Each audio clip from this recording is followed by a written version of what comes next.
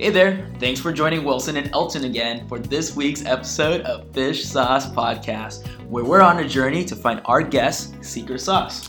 For the latest updates and behind the scenes look, like our Facebook page, Fish Sauce Podcast, and follow us on Twitter at Fish Sauce Pod. Hope you enjoyed this week's secret sauce.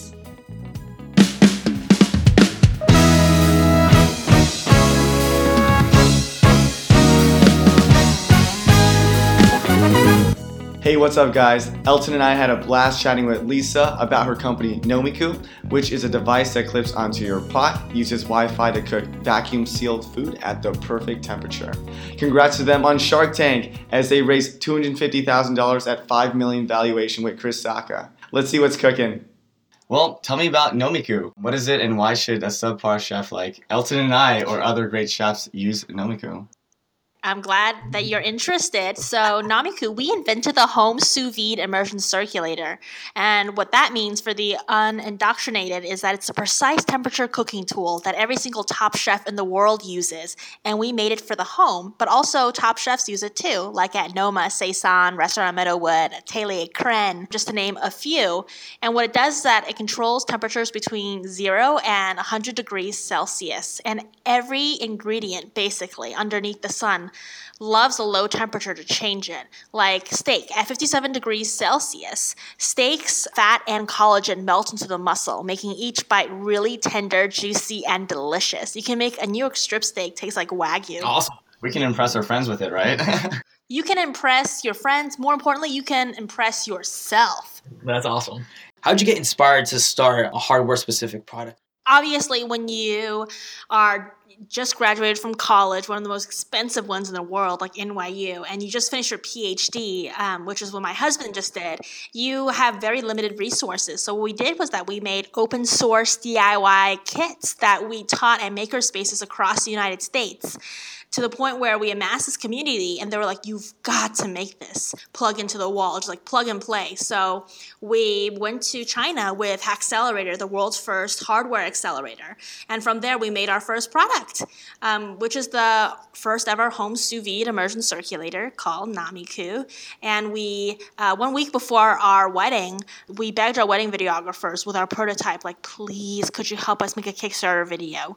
And we became the #1 most funded project in our category that year. Awesome. You did mention coming out of NYU. I looked it up. You studied journalism, metropolitan studies, and American studies. How much of that helped? My journalism major helped deeply, so deeply in what I'm doing now, running a company. Because when you're a journalist, you change your perspective week from week, and you have to learn constantly in order to write a good story. And right now, as an entrepreneur, my world changes.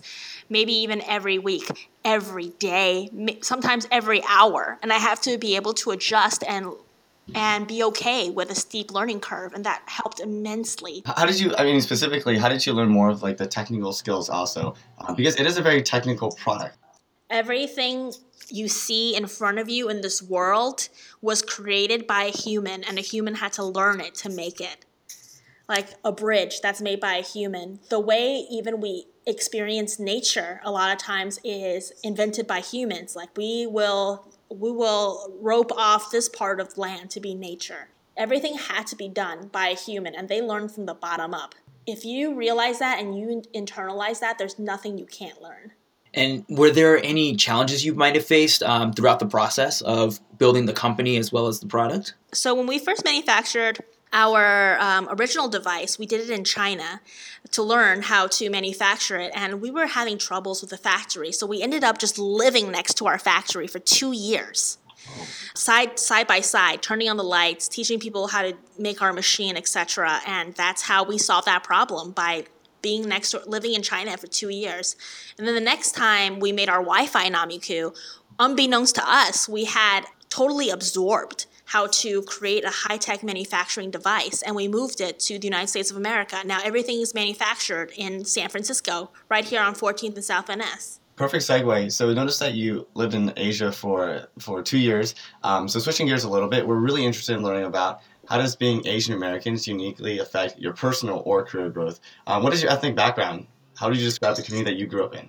I grew up in the north of China, Shandong, Jinan, and I moved to the States in 94. I'm an American citizen, but I speak Mandarin, and I look Chinese because I guess I am. And Both of us do. knowing Mandarin helped me deeply. I would be so annoyed at my parents growing up in that whenever I saw them, they only spoke Mandarin. I mean, they speak perfect English, but they refuse to speak English with me. Even when I'm like describing something that's hard to say in Mandarin, they were relentless and militant about it. And now I reap the benefits. What would you say are key learnings that you've had while growing up in that type of environment? I think being an immigrant is such a amazing, transformative experience for anybody who goes into a job later on that requires a steep learning curve, because that's all you do as an immigrant. You just learn furiously. It's like adapt or die when you enter a new culture. And when I first came to the States, little kids didn't want to be my friend because I didn't change my clothes every day. I didn't know you had to do that. Finally, this really nice girl decided to come over to my house. Like, we dressed up. We served her a 1,000-year-old egg because we thought that was really special. And she didn't speak for the rest of the evening. The next day when I went to school, I was super scared. I was going to get teased. And as it turned out, a lot of kids started crowding around me. And they started saying, Lisa, can we go to your house to try that weird food? And it completely internalized for me that food connects people, and that's never left me. You have a really unique situation in which that you're both Asian American and a female, right? Are there advantage or disadvantage of having that combination? Being a lady, it's racism is pretty subdued when it comes to Silicon Valley. I think people are pretty hyper aware of race here, and they're pretty accepting. The thing about gender is a little difficult. You can see subtle biases that happen.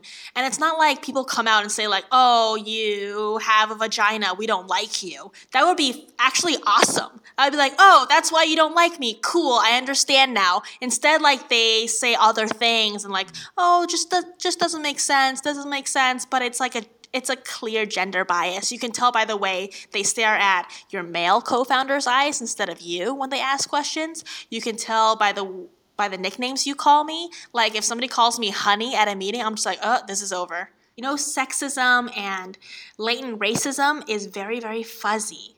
It's very, very fuzzy. You don't notice until, like, you see a pattern. Our company ships a very mature product. We've shipped twice as a hardware company. And if you look at the hardware companies that get seriously funded, they're not by people who look like me, who talk like me, who hustle like me. That's where it's like a question mark. Where do you find people to chat about these tough environments?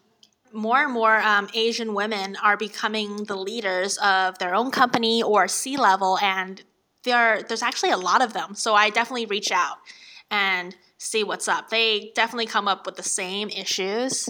And honestly, it's not really the other person's fault. I can't blame them. It's society. It's the laws that we've made. It's what we've grown into. I really don't blame anybody that has inadvertently been sexist or racist to me. I actually just really feel bad for them that they're so asleep to issues like this. It's 2016. Nobody just goes straight up like, oh, today I'm going to be a racist. It's so much more subtle. Some of our listeners are Asian and female. What kind of advice would you give them if they're either struggling in a large organization or a small startup, or even trying to create something? How would you give them advice? Oh, man. Their situations must be so different. I know from my experience, what I do is that I just dust my shoulders off and then keep going. I don't look back. I don't dwell on shit. I don't complain. There are people who should write and study these social and cultural phenomenons, these microaggressions that come up. And that's not my position. I'm not a scholar. For what I can do to be the most effective person at leading my company is not dwell. Keep going forward. Say, you know what? Let's just move forwards. Because you can't change a lot of things. And I'm in charge of myself and how I present myself, and I'm going to keep doing that, keep working on that. Does any of this attitude or mindset get injected into the culture of the company or the mission of the company? Oh, yeah, everybody fires on all cylinders here. Like, I believe everybody in my company does the job of 5 people combined into one person. So we have a really healthy work ethic here, and people who really, really deeply care about the company kind of becomes a part of our identity, which is not healthy, but it's all right. I am Namiku.